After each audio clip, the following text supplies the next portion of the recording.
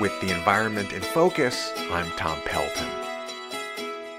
Next Wednesday, April 22nd, is the 50th anniversary of Earth Day. So even though we're living in strange and difficult times, with the coronavirus keeping most of us at home, it's an appropriate time to take stock of how we're treating our shared home, the Earth. The founder of Earth Day was U.S. Senator Gaylord Nelson of Wisconsin. He was a pioneer in environmental advocacy who was at the center of successful legislative efforts to pass the Federal Clean Air Act, Clean Water Act, and the Endangered Species Act. Senator Nelson framed his vision for the environmental movement in broad terms in the very first Earth Day speech back in 1970.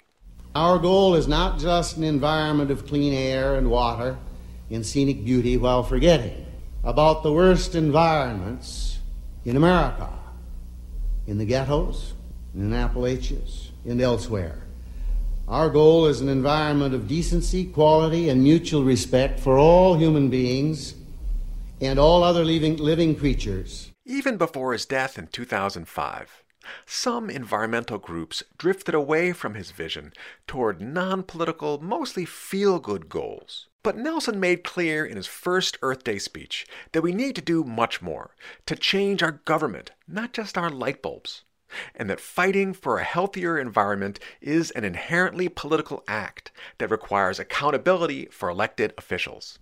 If you create, as I think you should, and everybody should, an environmental political action organization in every community in America, and that every member of the city council, the county board, the legislature, the Congress, and candidate for president tell the public where they stand and what commitment they're prepared to make on the issue of the quality of living, and vote for or against them based upon where they stand without regard to party affiliation.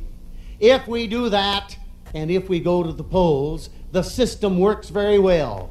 Over the half-century since then, the system has worked only moderately well for the environment. Air pollution, as well as mercury and lead contamination, are down because of strong regulations. And some species, like bald eagles, osprey, great blue heron, deer, and wild turkeys, have come roaring back. But farm and suburban runoff pollution remain major sources of water pollution. And the Chesapeake Bay's overall health has not improved at all since monitoring began in the 1980s. Part of the problem is what Senator Nelson touched on in his speech about party affiliation.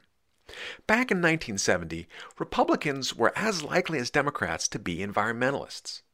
But starting in the 1990s, when the scientific consensus about climate change made it clear that only government regulations on the fossil fuel industry could save our planet from flooding and catastrophe, the Republican Party changed.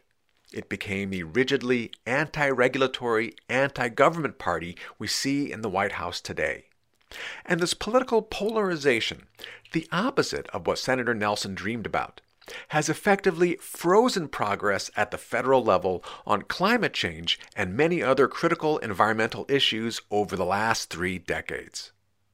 The answer is not to retreat into ourselves and our local communities.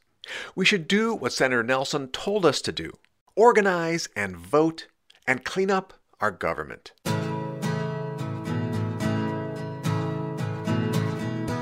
Environment in Focus, I'm Tom Pelton of the Environmental Integrity Project, author of The Chesapeake in Focus. This program is sponsored by the Able Foundation. The views expressed are solely my own.